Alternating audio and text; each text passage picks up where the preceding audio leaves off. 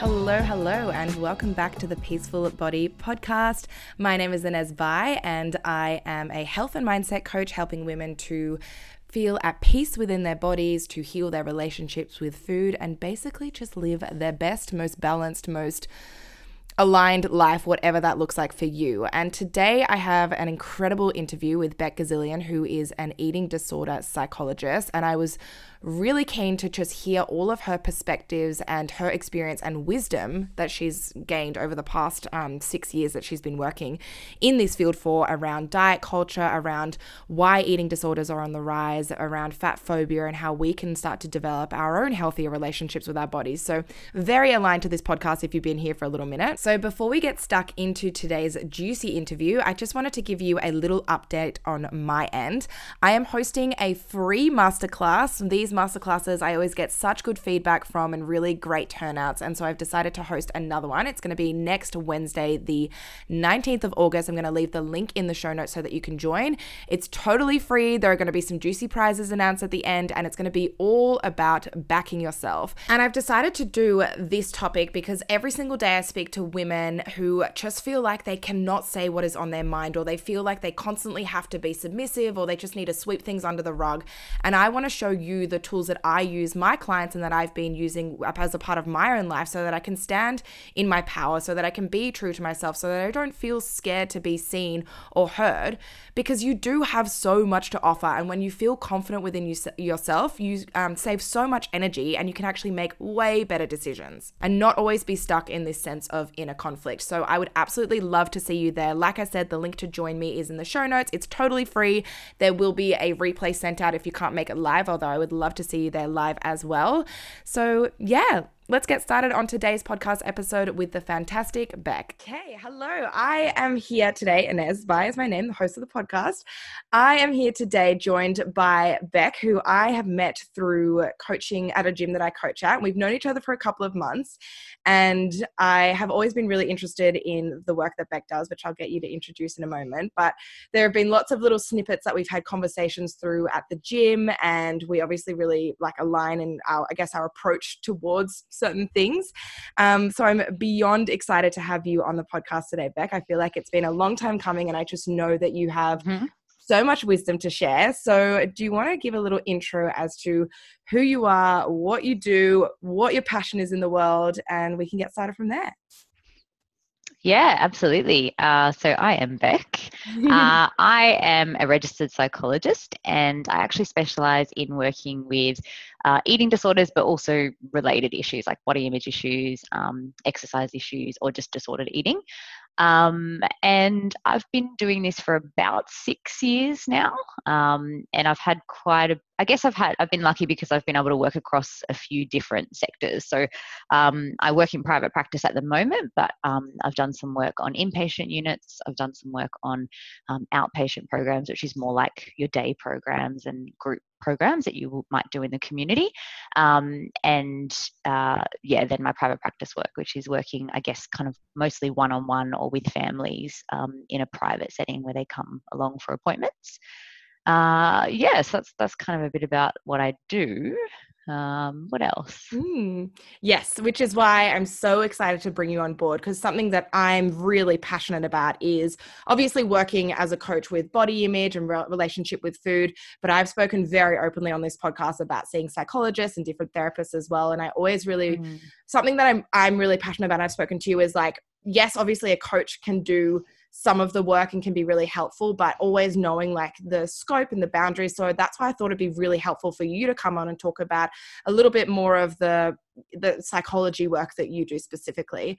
So tell us how you got into this. I'm really interested to hear all this, because I feel like I've known you for a while, but I'm like, don't know any of your backstory. So yeah, share with us how you got into it. It's actually not anything particularly glamorous.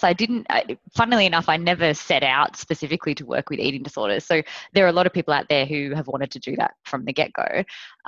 It wasn't something that had ever really crossed my radar until I came to, I guess, what you would call the 5th and 6th year of study or training as a psychologist. And I had to do an internship. And I stumbled across a placement at a practice called Body Matters, which is where I'm at now. And I started off just doing a little bit of admin and a little bit of like, I guess, scoring assessments and things like that on the side.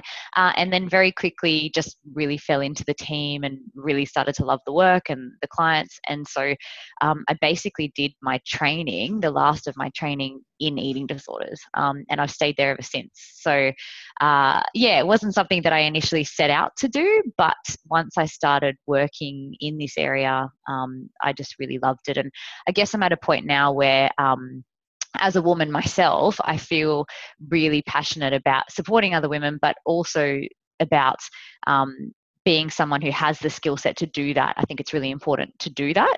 So even though it may not be something that I do full time or for the rest of my life, I think there'll always be an element of wanting to share my wisdom or wanting to make sure that there's good information and support out there for women. So that's kind of what's kept me doing this work.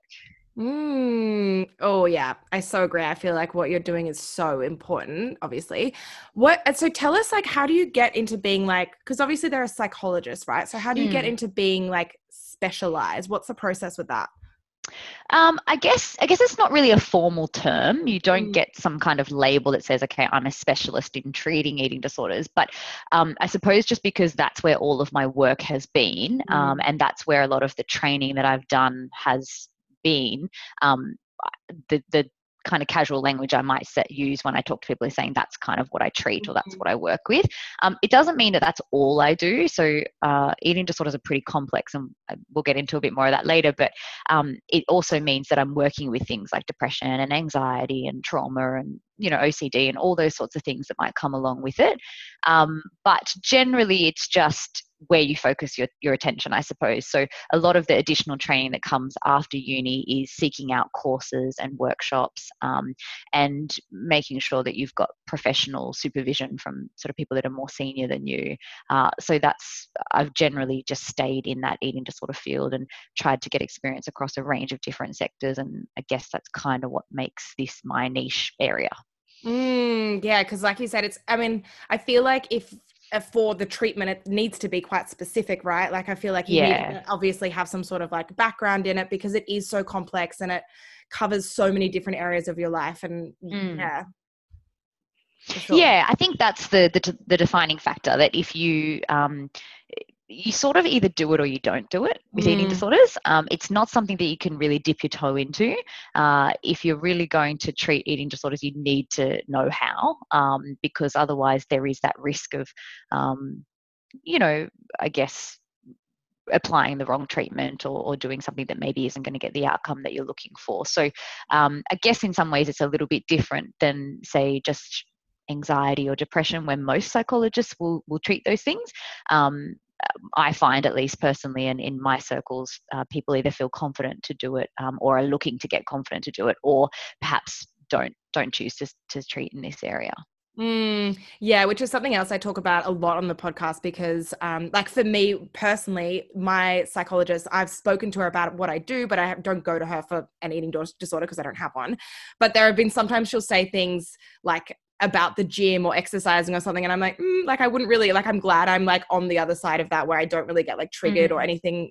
But not that she says anything like specifically, but that's why I feel like it is really important that if you are going for a psychologist, and especially if you listen to this and you're like, okay, maybe I need someone that is specific, to know that there are people out there that help exactly with that. And it does require, like what you said, a bit more of a niche skill set. And instead of like, not to like dismiss anxiety on its own, but it's just like that extra layer, isn't it? Yeah, just that extra layer of understanding. And as you said, some things that we might think are, just a kind of ordinary thing that we might say in conversation, we may not realize can be triggering for someone with an eating disorder, or could be taken out of context or filtered to mean something different. So it's just those little things that the language that we use, the words that we use, things that we try and stay away from talking about, that sort of thing, that it's harder to know if you don't have a lot of experience in this area. Yeah, absolutely. And as I always say as well, like it's so important that people don't like give up on the first psychologist, like say if they don't vibe with them or whatever. Yeah. There are so many out there. Like you will find someone that you really vibe with, and it's just about creating a like connection with someone. That's like a big part of it. Absolutely. I think at the bottom line is that people change through connection. So Mm, really, there isn't one great psychologist out there, and there isn't one great treatment approach out there. It's actually the combination of the person and the psychologist. It's the connection, it's the relationship that creates a space to change. So across the board, even outside of eating disorders, I always say to people, look, see if you can find someone that you feel like you're going to gel with, someone that you feel like you're going to fit with, and then give it 3 sessions.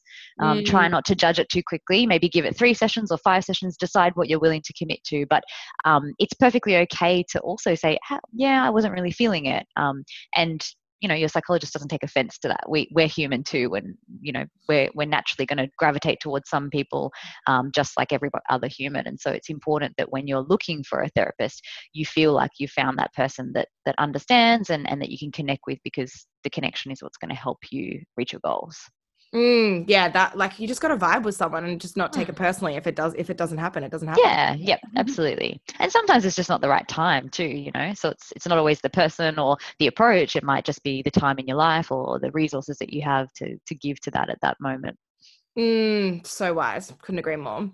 So let's talk about eating disorders then. Hmm. So I feel like in the past, like if I think back to when my mum was growing up, for example, there was not really this discussion around eating disorders, or maybe like, it was quite like, I guess, like, even if we think about all mental health, right? It was quite like stigmatized and like put to the side, and there was something really wrong with you that was like unexplainable.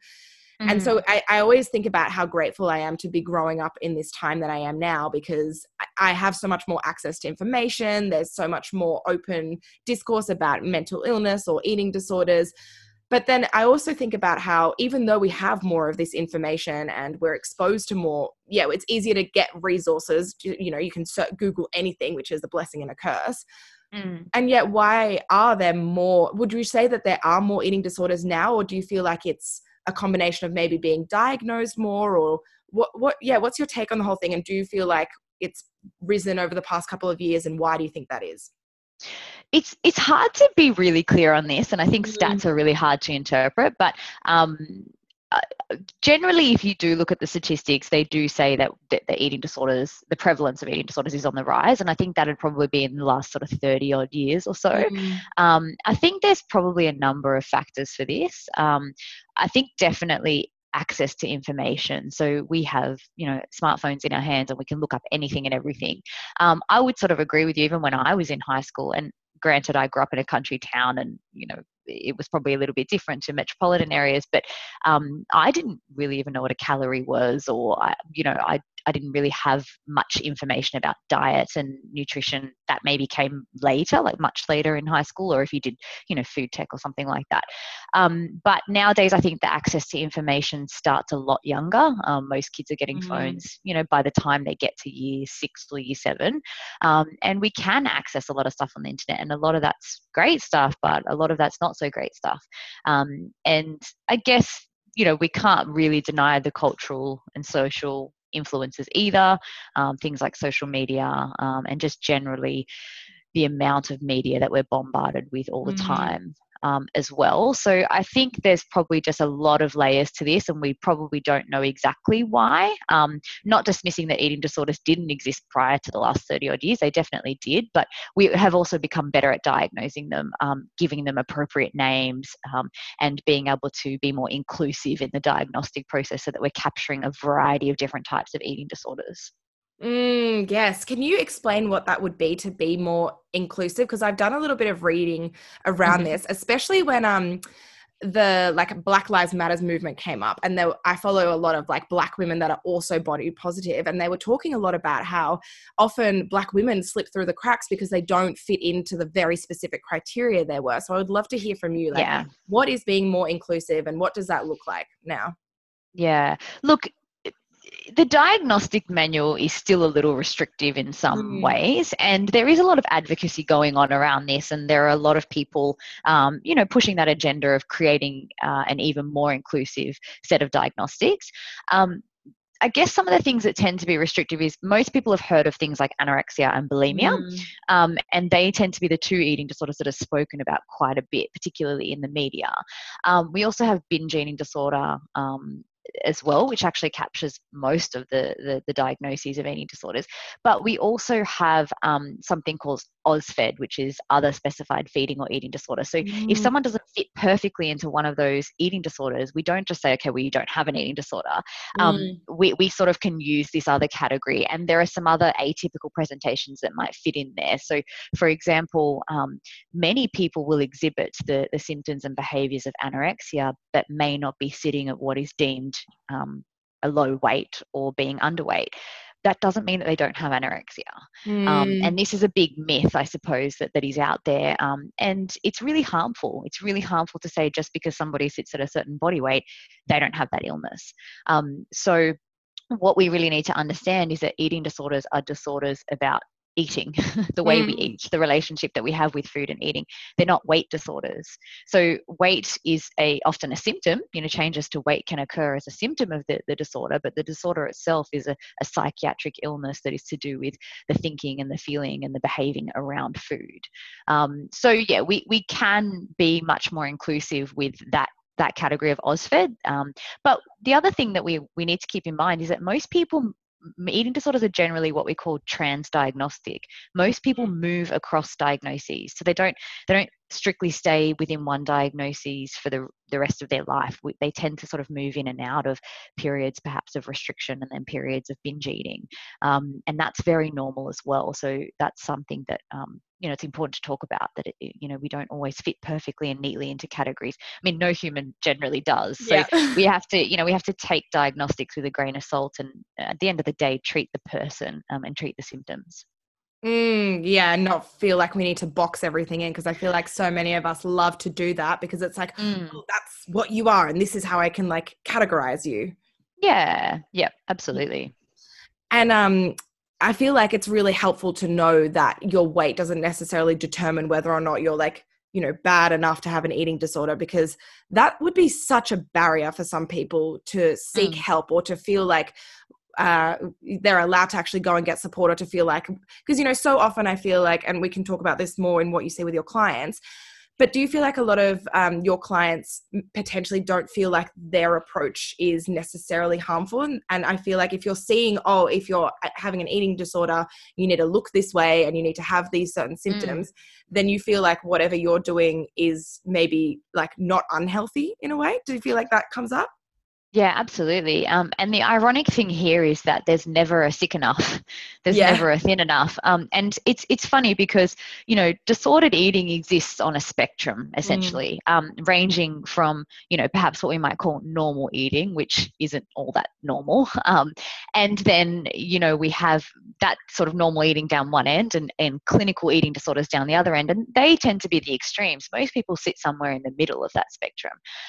But it's disordered eating is the major risk factor for going on and developing a clinical eating disorder. So we want to capture anyone who has a bad relationship with food, anyone who feels like that their relationship with their body or food is causing them distress, because we don't want to wait until there is a sick enough. And in my experience, even when I work with people who are very much in that clinical category, they still will never feel as though they're sick enough. The goalposts are always moving. So I generally say to people that in and of itself is a disordered thought. So if you're wondering if you're sick enough, Mm. a healthy person or a well person or someone who feels good about themselves doesn't worry about whether they're sick enough.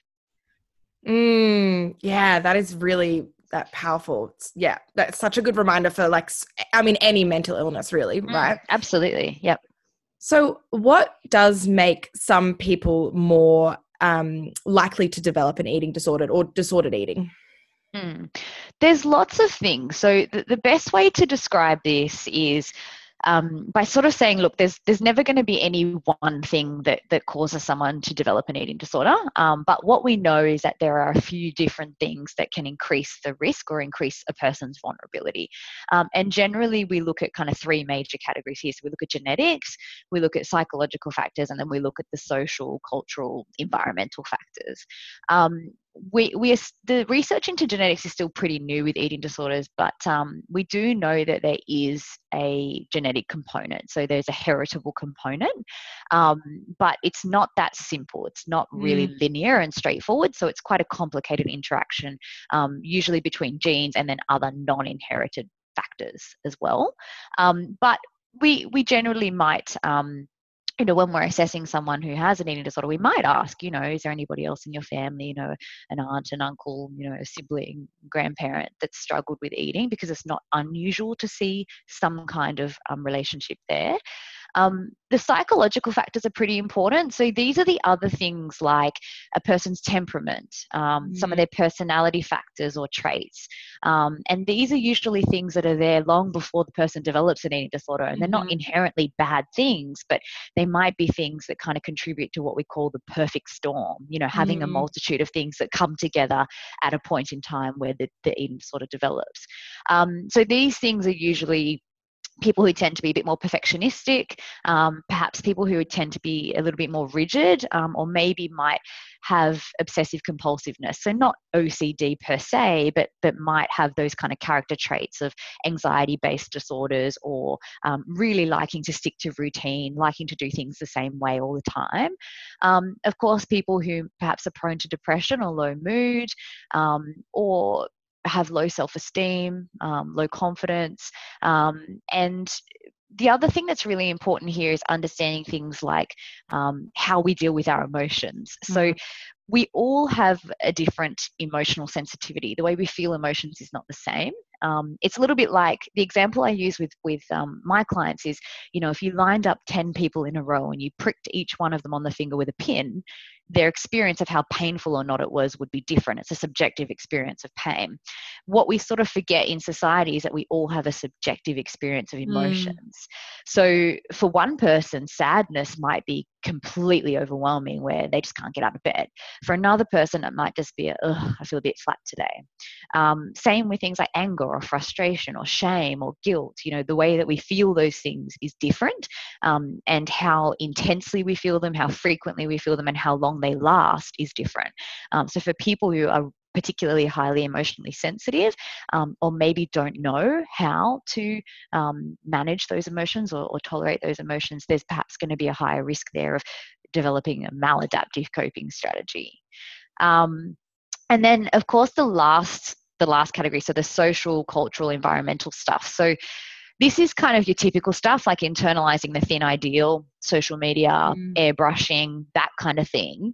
But some of the other things that are really important here are like role modeling. So what was the language like in your family about bodies and diets and food? What were your parents like when they spoke about their own bodies? What did you hear? What were you exposed to? What were your peers and siblings like? What sort of weight and shape behaviors were in your family? Were people dieting all the time? Was there good and bad foods and things like that? And then any kind of trauma would come into play here as well.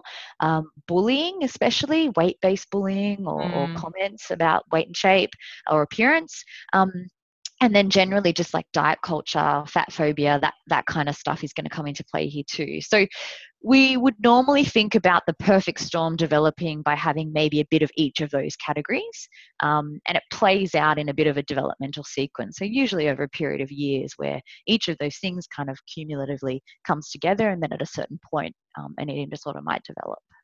I was smiling through that because I was like, oh yeah, definitely ticked a few of those boxes. And then for me, like I would definitely say I was someone that used to be, and I've obviously done a lot of work on myself, but used to be so highly strung, loved my routine and order, like didn't have a way at all of processing my emotions, have always been like, I guess, quite sensitive, which I now see as something that is my strength as opposed to being like a weakness. And then being around a family and a school that was very much like diet culture was so a part of the language that it wasn't even like I ever questioned it, right? Which is something that we still see today. Even today, yeah. like I will speak to my friends all the time and they're like, no, like I don't have any judgments against fat people, or, I would never judge anyone about their food. But then you hear these really interesting comments. If we think about like Adele's, recent weight loss and how the media's made this huge thing about it, and everyone was saying, oh, well, she was promoting obesity before. And it's like, Like that doesn't really make like what if you're not fat phobic and you're not judging against fat people, then how can you say those kinds of things? Because you don't really realize where they stem from, right? So could you give us like a little bit of an unpacking of diet culture and fat phobia? This is a tough one because, it's a big question. But the other thing is, we're all cogs in this system. So I'm not sitting here speaking as though I am outside of this system. I'm in it too. And part of my work and part of, I guess, the work that we should all be doing is always consciously being aware of our beliefs and our biases. Where have they come from? What do I think about that? What do I feel about that? And why? And so it's something that I try and be conscious of all the time. And it's something that I constantly try and be aware of, but I'm also aware that I exist in this system. I grew up in this system. I am also exposed to the media. I'm also exposed to the diet products. It's everywhere. It saturates us. It's all around us, and we can't really remove ourselves from it. I think this is a really tricky topic to talk about because there's lots of different layers to this. But generally, I think we need to just consciously question ourselves all the time on the beliefs that we have. Do we have thoughts that one body type is more attractive, one body type is more worthy, one body type is more lovable, even things like one body type is more capable, or one body type is more lazy? Where do these beliefs come from, and why do we think that? And being, I guess, able to question those beliefs in the everyday things that we do. So we probably don't realize that, a lot of our society doesn't cater well for people that are in larger bodies. Like, we know some of those really common examples like airplane seats or going to the movie cinema, but understanding that if you exist in, I guess, a thinner body or a smaller body, there's an element of privilege that comes with that because your life is easier. It's easier for you to fit into the structures around us that have been catered for those smaller bodies. And we know that this maps onto other things too, when we talk about privilege. But in this particular case, I guess, talking about larger bodies versus smaller bodies, we need to be really aware of what we don't know. If we've never existed in a larger body, then we don't know what that experience is like. But I think diet culture generally just absolutely surrounds all of us. And it would be silly to say that we're not all impacted. It would be silly to say, I can't sit here and say, oh, I don't have a bad body day. Everybody has bad body days, or everybody might have a time when they compare to somebody else or feel insecure. We have to sort of understand that in the culture that we live in, there's an element of normality in that. So I'm not going to sit here and demonize having any kind of worry about yourself and your body. It's about understanding that spectrum and understanding, well, at what point does it become debilitating, or at what point does it start to affect your quality of life? And it's up to each person themselves to decide when it's not working for them. It's not really up to me to tell people how to live their lives, but rather if they're coming to me and saying, I don't feel good about this, or I don't know how to manage this, or I can't cope with social media because I'm constantly comparing myself, then we probably want to do a bit of work on unpacking it a bit. Yes, this is something I hear with my clients all the time, because they'll be working on having a better body image or just feeling more confident, and they then suddenly realize how all of their conversations with their friends are around dieting, around losing weight, all of those kinds of conversations. So what are your tips in those situations as to how to respond and how to have new conversations almost? Yeah, absolutely. This is a major thing that I work on with my clients, and I've done lots of groups on this because, particularly for someone with an eating disorder, right, it's hard to escape. I mean, for all of us, that stuff's not great. It's not good for our well-being. But if you're in recovery, oh my gosh, it's so hard when everywhere you go, your workplace, your friends, you're standing in line at a cafe, there's constant talk about what's in food and diets and, oh, I'm being so bad because I'm eating a piece of cake, that kind of thing. So we call this fat talk. It's kind of something that has been researched quite a bit. And there's a lot of research now that's coming out around, the effects of social media as well. But generally, this kind of conversation, so comparing bodies, comparing food, talking about calories, talking about, I guess, like the moral compass around food and eating, it's really harmful to everyone involved. And we've probably all had a time in our lives where we felt that talking about something on our bodies that makes us feel insecure with a friend, and then having them return with a comment of, oh yeah, I don't like my ex, we think it makes us feel better. We think that it's connecting. We think that it's, oh, okay, great. We all feel the same way. We all have flaws. But in reality, the research tells us that those conversations actually go on to make us feel worse. Everybody that partakes in that conversation goes on to feel worse about themselves and worse about their bodies. So my advice, at least to my clients, is to just absolutely stay away from it. And I don't think that we need to apologize for being assertive in this area either. It's not about criticizing other people. It's not about shaming other people, because remember, they're cogs in the system too. It's just about politely and assertively either exiting if you don't feel like it's right for you, or asking people, hey, would you mind if we change the subject? Or do you mind if we don't talk about that? I don't actually find that helpful. Or for a lot of my clients, if they don't feel confident enough to be assertive, we'll talk about little ways that they can get around that. Like maybe that's a good time to go and have a bathroom break or step outside. Or if you're at a party, maybe that's a good time to go and find the dog and, play with it for a while. But I think eventually we want to get to a place where we can say to people, hey, do you mind if we talk about something else? Or we change the topic? Because, really talking about dieting is not all that interesting anyway. But more than that, it actually causes harm. We don't know what's happening for other people. And I guess my pet peeve is more so when you're with people that you don't know. So if you're in a public forum, or, you're in a big group, or you're at a party, you don't know who's there. You don't know what their background is. You don't know what they struggle with or don't struggle with. So, really kind of overt conversations about weight and shape and calories are not helpful. Yes. And I am just envisioning back to like when I was maybe like 20 or something, to have stood in that situation and been like, I don't want to talk about this, would have felt so overwhelming. But I do believe that it's really helpful to have some templates of what to say, even just like, oh, can we change the conversation? Because again, they were like, I don't even know if I listened to podcasts when I was 20, but that's something that's always still to this day really helped me, and just knowing when to leave a conversation. And I feel like now for me, being someone that is in a position of privilege, that has a body that's very societally accepted, to just not talk about it or to say something could then prevent that from continuing to go on. If someone feels like they can always come to you with that same conversation, they're going to be stuck in that cycle as well. But something so little as even as you just leaving or just not responding to it can almost give them a bit of like a point to reflect and be like, oh, why do I think this? And is this all I want to talk about? And is there something else that I can bring to the table potentially? Yeah, absolutely. And if you find yourself in that position where a friend says, oh, I really hate this about myself, or I feel really, unconfident about this, try not to get into that pattern of reassurance either. Like, oh no, you look great, because we don't want to get into that sort of spiral of just talking about bodies as though they're the only things that matter. It's okay to comfort a friend, but maybe that's a good opportunity to say, hey, are you feeling okay? Or, what can I do? Is there something else you want to do? Can we focus on something else?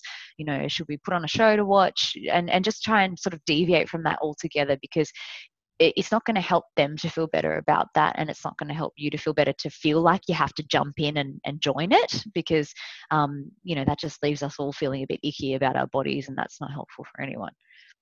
Yeah, I feel like a huge fear that a lot of women generally that I speak to is that, well, if I don't say something to them, or if I don't agree with them, then that person's going to think that I'm like arrogant, or I've got to be like submissive and not make that person feel uncomfortable. But it's that's really good advice though. I think that's really helpful to be like, oh, you don't have to reassure that person, and actually by not reassuring them, it's going to be more helpful in the long run. And that's what the research shows as well, right? Yeah, so we're just kind of stopping those conversations is probably the best way to go. And sometimes it will feel a little jilted and, a tiny bit awkward. But I mean, a bit of awkwardness is probably better than going on to something that's more harmful. So. Yes, absolutely. So let's talk about dieting. I love talking about dieting, and like, obviously I've been through my own journey. I feel like I've done so many different diets, and because that's all I knew, right? I didn't really I grew up reading Women's Health magazine every single week and just being like, this is going to be the next best diet for your abs. And I would just try every single thing that I was fed, because I just thought that was truth, right? I didn't question it, which is what you were saying before. So and at the end of the day, you might do a diet, and this is what I see all the time with friends and family and clients. It's like we might go through this like 8-week diet and we might lose a little bit of weight, and then it seems to be that we always put it back on again, and then we go to another diet, or we go to another challenge, or another, I don't know, lifestyle change, or whatever, however they seem to market it. So for me, the thing that was really helpful, although what I have to say, and I've said this to you before, is even when I was at uni, they did give us some stats around like how dieting wasn't that helpful, and how, you can still be healthy even in a bigger body as long as you're exercising and moving. But it's really helpful to know like the stats behind it, and to actually know like the education behind it. Something I speak a lot about on the podcast as well is this idea that like you don't have to lose weight in order to be healthy. But the fitness industry loves to put that in the box of like lose weight and be healthy, as if there's no other option. And I feel like that's what makes people feel almost a sense of doom. Like if they're not losing weight, then they're not getting results, or something bad is going to happen to them. So talk us through dieting, how effective it is, what you think of the fitness industry. Give us a little bit of your view on things. So I mean, look, this is a massive Pandora's box as well, and we could skim the surface a little bit, but I guess the thing about dieting is that generally speaking, they fail about 95% of the time. Now, what I will say about this is, I'm not saying that people can't diet, change their diet, restrict and lose weight. People can. Otherwise we wouldn't have eating disorders, right? But if we try and look at how complicated the process of dieting and losing weight is, and if we actually follow people up, beyond sort of 12 months, all the way up to 5 years and 10 years, we see that generally people who diet to try and lose weight will regain the weight. They'll lose weight, but they'll regain the weight. And some people, quite a big proportion of those people, will go on to actually gain more weight than pre-dieting. And there's lots of different reasons for this. A lot of those things we know, like adherence, some of the diets out there are ridiculous, and you're not going to be able to do that forever. And it's not fun. And why would you want to do that forever? But it's more than that. It's understanding that humans are complex. We're complex beings. We have thoughts and feelings about food. It's not just a completely neutral part of our life. So yes, you might be able to diet for a period of time and lose weight, and you might think that that's the thing that's making you feel good, and you might think that that's the thing that's making you healthier. But the reality is that we have a very complex relationship with food, and we use food for lots of different things. It's not just about fueling our bodies. We use food to connect. We use food to show love. We use food to celebrate. So there's all these other factors that need to come into play. Now, it's funny because the majority of people will do a diet and they might stick to it for a little while, and typically they get bored, or they get over it, or they kind of, gradually return back to what is normal for them. But the people that don't do that typically are the people that go on to develop eating disorders, like people that get stuck in the cycle of dieting, or people who, might have some of those personality traits that I talked about earlier, where they're very rigid and get very fixated on things. Something different happens for those people. And an eating disorder is not just a diet taken too far. I have to be really clear on that. It's a very separate thing. But we sort of tend to have people that fit into both of those camps. So either they're attempting to diet and those diets aren't working, mostly because as humans, we're not really designed to be losing weight. Like if you think about it from an evolutionary perspective, if we're losing weight, that's telling our brain that our environment's not sufficient to maintain ourselves, and our brain thinks we're dying. And there's lots of things that kick into gear to prevent that from happening. But also if we're really getting stuck in a cycle of dieting, and it's starting to become something that we're fixated on, and it's starting to become something that rules our life, then there's something else going on there, and it's probably something that's causing a lot of distress and needs treatment. So we need to understand that this is very complex. And when people on Instagram or social media are, saying, yes, diets do work, just, calories in, calories out. Yes, that's true. We know that, but we know that from the fact that we can actually starve people. There's a very famous study, which you're probably aware of, which is the Ansel Keys study, the starvation study, which is where we've learned a lot about what happens when people are underfed, and what happens with our brains, what happens with our bodies, what happens with our thinking and our emotions. And that's what I mean by we're complex. It's not just as simple as saying, I need to follow X, Y, Z, and then this outcome will happen, because we have to take into account the fact that we are human and we have feelings and thoughts. And then we also have to take into account the biology part, which is that your body will, have mechanisms that kick into gear to try and sort of protect you. And it doesn't want to be, losing weight or starving. So that's when we see things like binge eating come about, and people feeling out of control with food. And then we get into a bit of a shame spiral there, where they think, oh, it's me, I must be the problem, why am I doing this? So they try and diet some more, and then they binge some more, and then, over time that can become a full-blown eating disorder. Yes. And yeah, it's when you get in that space of like blaming yourself, it's very hard to see outside of it, and then to being in that shame spiral, because then it's impossible almost to ask for help, because shame tells you like you need to deal with it on your own. I was listening to Brene Brown's podcast, and she's, obviously studies a lot about shame. And she was like, shame is only really real when you're on your own and you don't tell anyone about it. As soon as you open up about how you're feeling, shame doesn't really exist. There might be still an element of feeling vulnerable or embarrassed or whatever it is.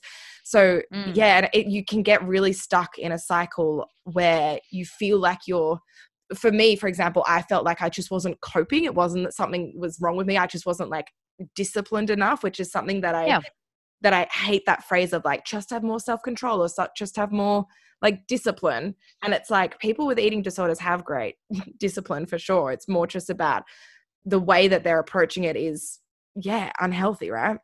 Yeah. And our bodies are smarter than us. Yeah. That's kind of what it comes down to, right? That our bodies are the product of bodies before us, and those bodies are the products of bodies before them. And the reason that each and every one of us is here today is because our ancestors survived.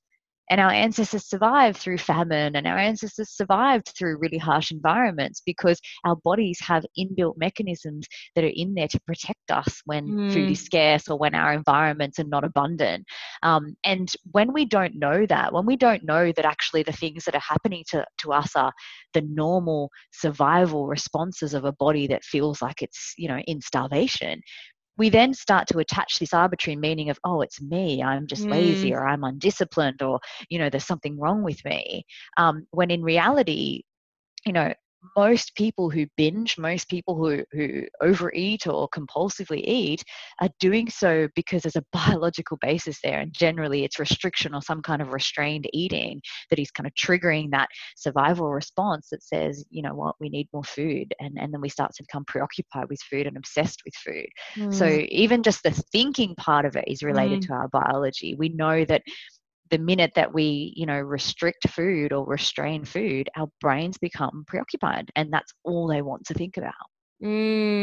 Yes. Oh, absolutely. I mean, I go like a couple of hours without food, and it's all I can think about now. Like, yeah, of course, your body. And the reality is, when you think about, I guess people, often laugh and they use terms like hangry, but the reality is that hunger is uncomfortable. It's supposed to be uncomfortable, because hunger is a call to action. Hunger is your body saying, hello, I need some food now, and you need to stop what you're doing and give it to me. And if those systems are working well, and if we've always kind of honored our bodies and fed them, fairly normally, and I use that term loosely, then we're able to eat when we're hungry, and we're able to stop when they're full. And that's great. And that's kind of what we consider like normal eating.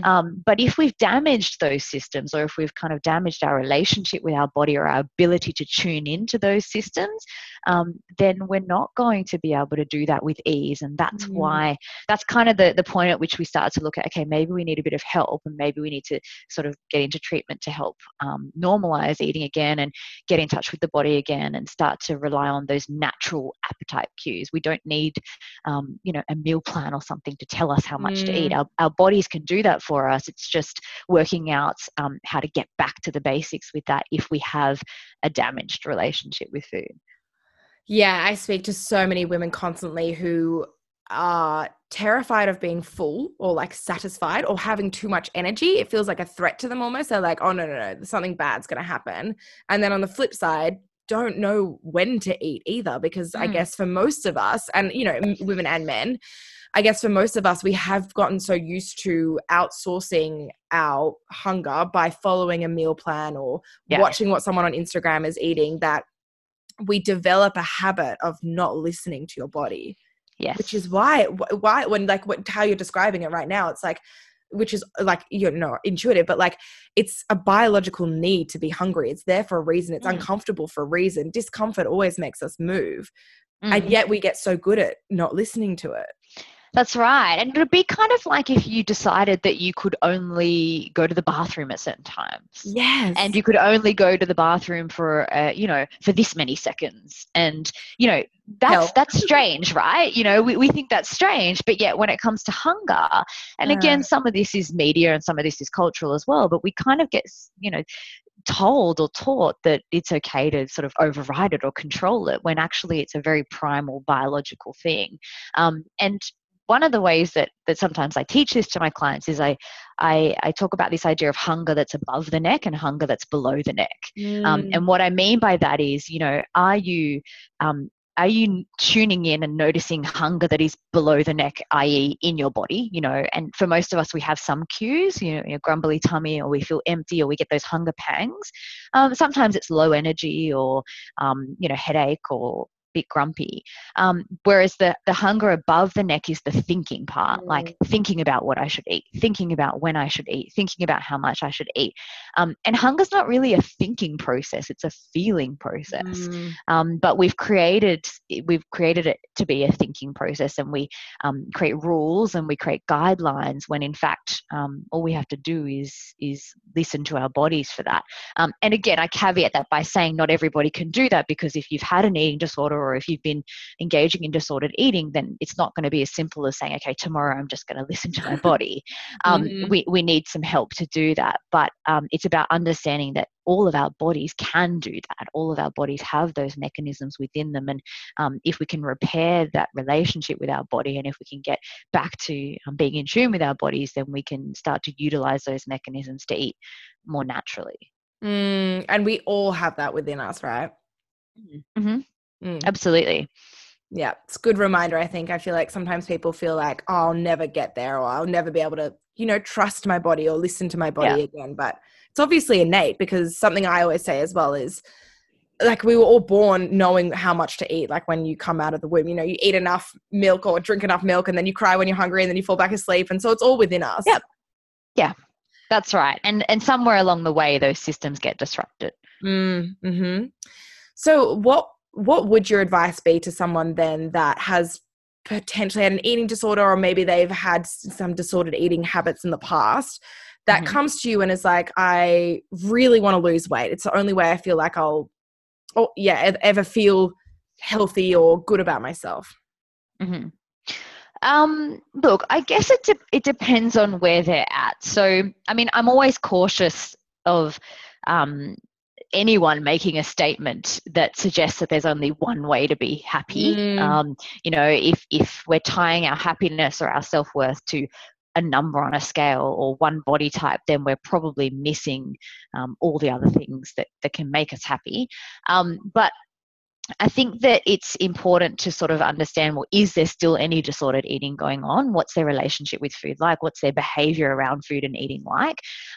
Because if there's a real focus on wanting to lose weight and a real focus on their body, but there's also still disordered thinking or behavior around food, then my approach is always to say, look, we probably need to deal with what's actually going on with the thinking and the behavior first. So we generally say, look, we need to put the idea of weight loss on the shelf. You know, I'm not here to say that you can't ever lose weight, but you know, there's probably other things that we need to look at first, and we need to explore here, like, is it that you're still binge eating, or is it that, you know, you're in a cycle of restricting and then eating more at other times of the day, and then feeling guilty, and then that's what makes you not like your body, and then you want to lose weight, so you start all over again, restrict and then eat more.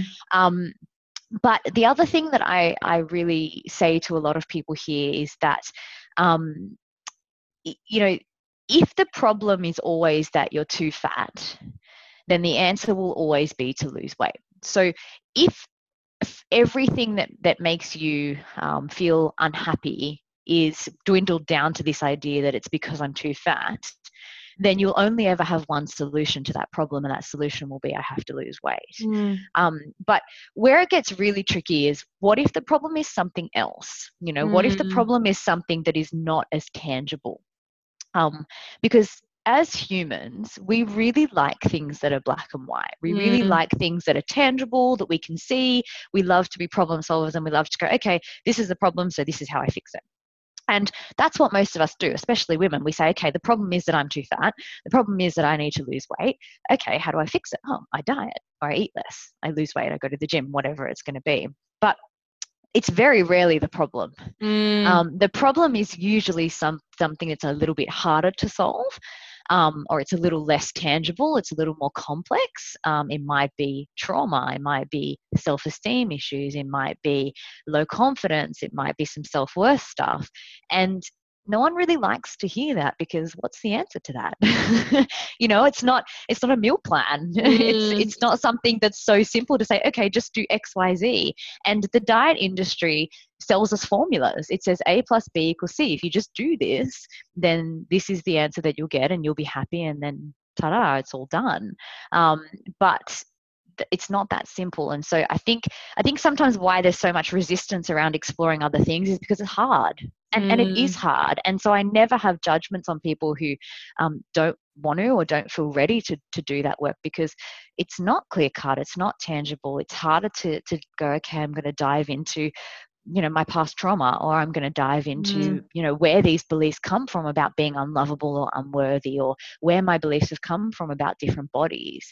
So that's kind of, I guess, what I would say is, let's look outside the box a little bit, and let's work out what might be going on here, because most humans want the same things. And generally those things are pretty global. Like, I want to be happy.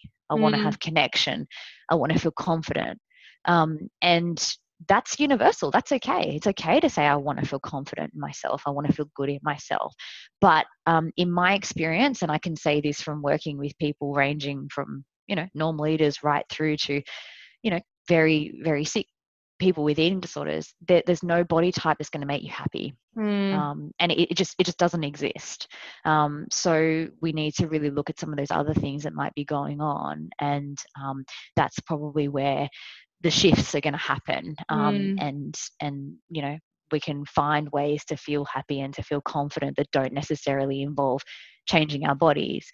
Likewise, I'm also not suggesting that you don't do things with your body that make you feel good. I mean, there's lots of ways to do this, right? Like, I'm an advocate for moving our bodies. I'm an advocate for doing things with our bodies that make us feel good, like getting a massage, giving someone a hug, doing a form of movement or exercise that makes you feel good. Like, you can feel good in your body by using your body. It's not just about the way that your body looks. Yeah. And I feel like for so many of us, because all we focused on for so long is food and body and going to the gym, that we're just not exposed to other ways to feel good. So we don't realize, they're not front of mind. But this is just like such a reflection of how layered the treatment that you offer is. It's just so not ever purely about food. It's about so much more than that. And so much more.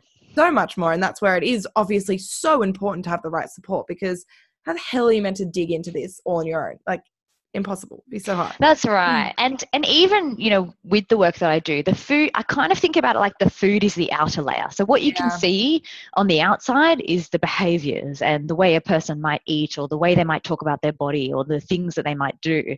But by slowly peeling back the layers, we then get to the stuff that's underneath. And generally there is bigger stuff underneath. There is a bit of work that needs to be done on exploring beliefs and, how we feel about ourselves, and some of the things that we've inherited from our families or generations before us. And, some of the traumas that we've been through, whatever it may be. But the behaviors and the deeper stuff are related, and they both need attention, but they both need attention in slightly different ways. Yeah, absolutely. So I'm going to ask you one more question, and then we're going to go into our rapid fire to finish. Yep. Because I'm really interested to hear from you. how would you love like the health and fitness industry to evolve moving forwards? Like what would be really ideal for you? Like in terms of like all of your background and everything that you've seen, how would you love us to be or us, or like how would you just like the new approach or the new wave or the new consciousness around health and fitness to be? I think this is a tough one because when we think about fitness and when we think about personal trainers or we think about, you know, influencers on social media, there's no way of regulating this field. You know, like for example, if you think about myself, I'm a psychologist. I have to have a registering body and be registered, and I have like a code of ethics and conduct, and there are really strict kind of laws about what I can do and what I can't do. And when it comes to the fitness industry, we just don't really have a way of kind of regulating like a code of conduct or a way to work with people, and especially social media, right? Like anyone can create an Instagram, anyone can say I'm a coach or I'm this or I'm that, and start sharing, you know, tips or advice on how to exercise or what to eat. And I think the thing that's really hard is consumers don't have a very good way of understanding where that information is coming from, and, you know, is that person educated to give that information? So there's so much variability in the fitness world. We're not just talking about personal trainers, and we're not just talking about, you know, nutritionists or dietitians or exercise physiologists or, you know, an influencer. There's so much variability. Everybody has a different set of skills and everybody has a different set of qualifications. And if you're a vulnerable person looking for information, you may not know how to assess that information very well.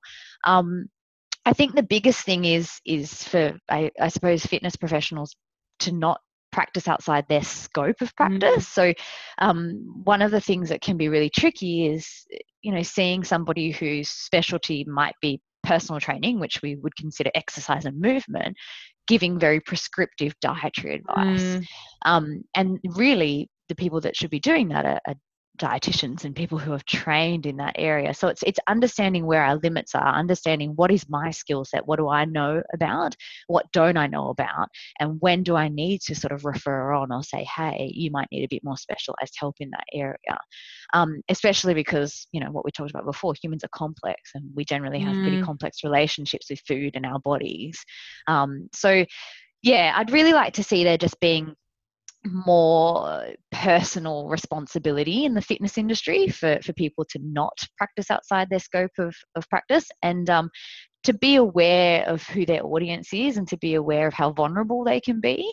But I'd also love for there to be ways for consumers, so, you know, those of us in the community, to get a better understanding of how to choose good people or how to find good information, so that we're not just looking at an Instagram story of someone's day on a plate and then saying, oh, I should eat that too, because it just doesn't work like that. Yeah, two people can eat the exact same thing and can have a totally different reaction to it. It's wild because we're just so different, every single one of us. Yeah, absolutely.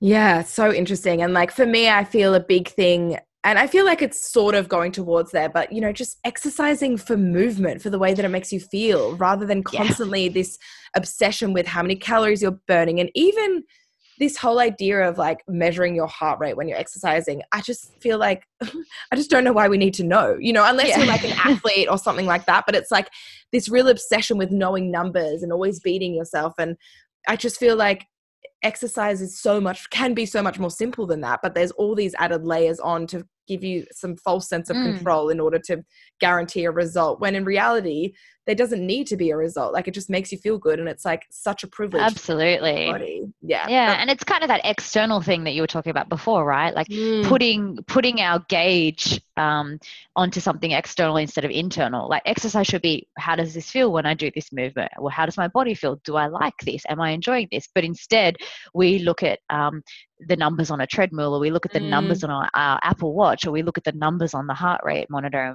and that's just using an external cue to tell us about something that should be internal.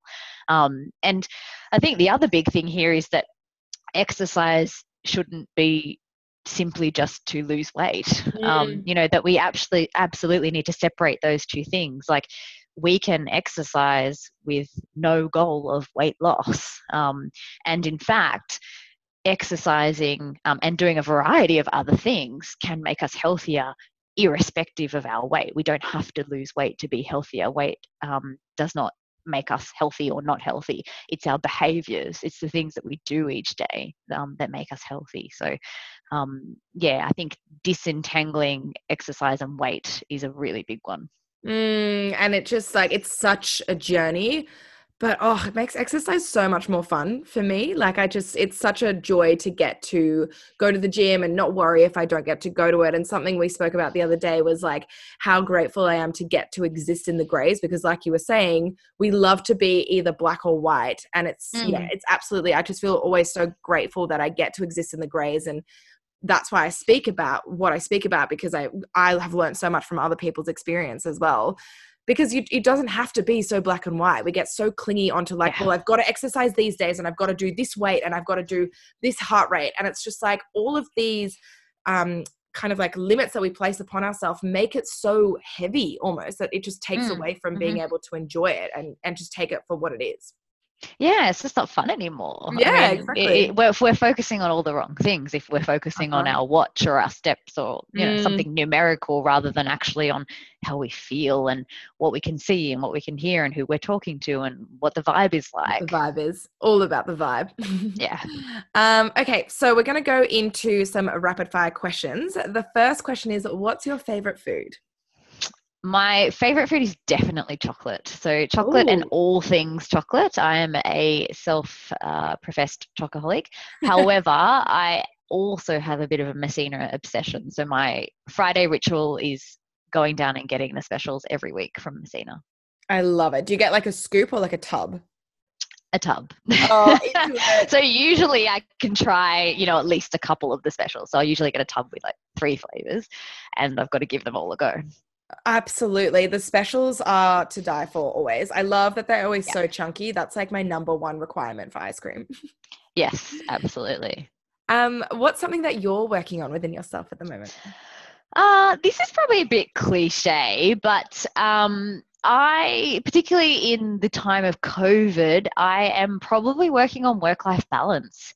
So one of the things that I think is a bit of a silver lining from COVID, as much as, we're all going through a really tough time with this, I think the silver lining is the common humanity piece that's coming out of it. So it's kind of like we've shed a few layers of having to always be busy, having to always look on and be professional. And I think the fact that for a lot of us, we're working from home in our comfy clothes, or we're having meetings with our manager or our boss while their kids are running around in the background. Like, I really love that it kind of feels like we're relaxing a little bit on this idea that we should always be burning all the time.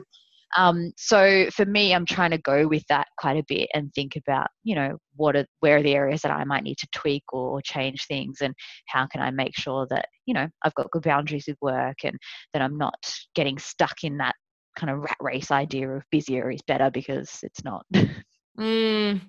It's so easy to get stuck in that way, but I think that's a really timely insight into how we can all kind of look at this past couple of months, which is obviously still ongoing, and think about how we can apply those lessons moving forward as well. Last question. What does having a peaceful body mean to you? So I was thinking about this. I really love the name, the Peaceful Body Podcast. And I think the reason I love the name is because when I think about the word peaceful, I think about peace or being at peace. And to me, that feels really psychological. Now, that's probably just my psychological brain. But I think if we're at peace with our body, the things that come to mind for me are, we're not constantly thinking about our body. We're not anxiously checking it or measuring it or comparing it. We're not allowing the feelings that we have about it, positive or negative, to be the things that dictate how we live our life. So whether or not we're allowed to wear certain clothes, or whether or not we go to a certain party, or be in a photo, or give someone a hug, or be intimate with someone. And I think if we're at peace with our body, then we don't attach our self-worth to it. We understand that it's just the physical vessel within which we live. And yes, it can be an expression of who we are, and we can use it for fun. We can be creative, and we can use it for connection, and we can use it to show off our identity. But it doesn't become the anything that actually holds us back or keeps us completely preoccupied with, stress and anxiety and worry about whether it's okay and whether it's good enough. Brilliant. I absolutely love that. And that's exactly why I called it the Peaceful Body Podcast. And that's why my brand is the Peaceful Body, because for me, it's always been more of a mind-body connection. It's not just having like a strong body or a strong mind. It's the both. So I'm glad that it gave you that vibe. Yes. Awesome. So if people have questions, can they reach out to you some way? Yeah, so you can find me at Body Matters. So Body Matters is the practice that I work at, which is located in Cremorne. And if you jump onto the website, which is bodymatters.com.au, you'll see there's a bunch of us there, and you'll probably find me and my profile on there. And you can also find my contact details there if you want to reach out. The other thing that I will say is, generally, if some people that are listening are looking for more information about eating disorders, then Butterfly is a great place to go as well. So if you've heard of Butterfly, they have a bunch of online resources, an excellent website, and a free hotline as well. So if you're just looking to talk to someone anonymously or get some information for a friend or a family member, that's a really good, first place to go. Oh, perfect. Well, we will link that all in the show notes. Thank you so much for coming on. You have an absolute wealth of knowledge. I always learn something from you every single time that we speak. So I really appreciate you coming on and just speaking so wisely about all of these topics. I know it's going to help a lot of people on here. So yeah, once again, thank you so much, Beck. You're so welcome. Thank you for having me on. And I know we only scratched the surface on lots of things, but hopefully it's helpful and hopefully the listeners find some good sources of information in there.